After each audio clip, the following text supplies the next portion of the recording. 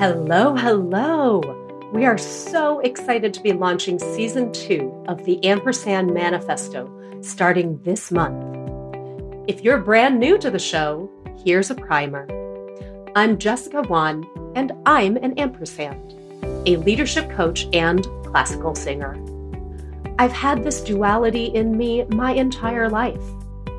On the show, I interview people who, similarly, have led double lives for decades and succeed in two completely different worlds.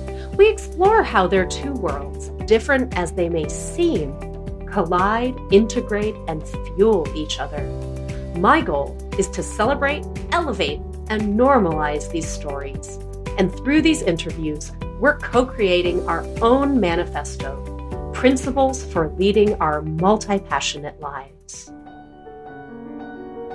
Finally, I get to think about how AI, especially with the recent advances in generative AI and generative models, how you could actually have a program that learns to generate music.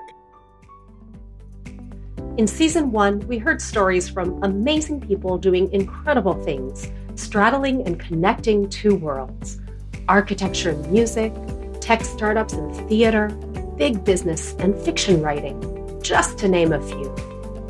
If you've been with us a while, here's what to expect from Season 2. We're going to continue to ask this question: what fuels a multi-passionate life? And we'll talk with a range of folks who have written books, given talks and workshops worldwide, and invented new ways of connecting the world.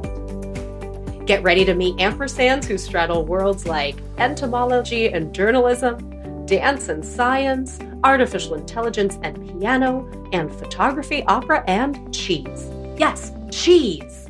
And that is just the beginning. I think as creatives, especially for those of us who have tried to or who have built creative careers, we're kind of like the original entrepreneurs. There's no template for what we do. Hit subscribe to make sure that you're notified about our new episodes, which will be dropping every Wednesday morning, U.S. Pacific time. And if you have a friend that you think would enjoy this show, please share it with them. People in Israel, we're trying to find new ways to be hopeful, I would say, and I think that Arabrit provides this alternative narrative of seeing what's around us and perhaps rediscovering hope in certain aspects.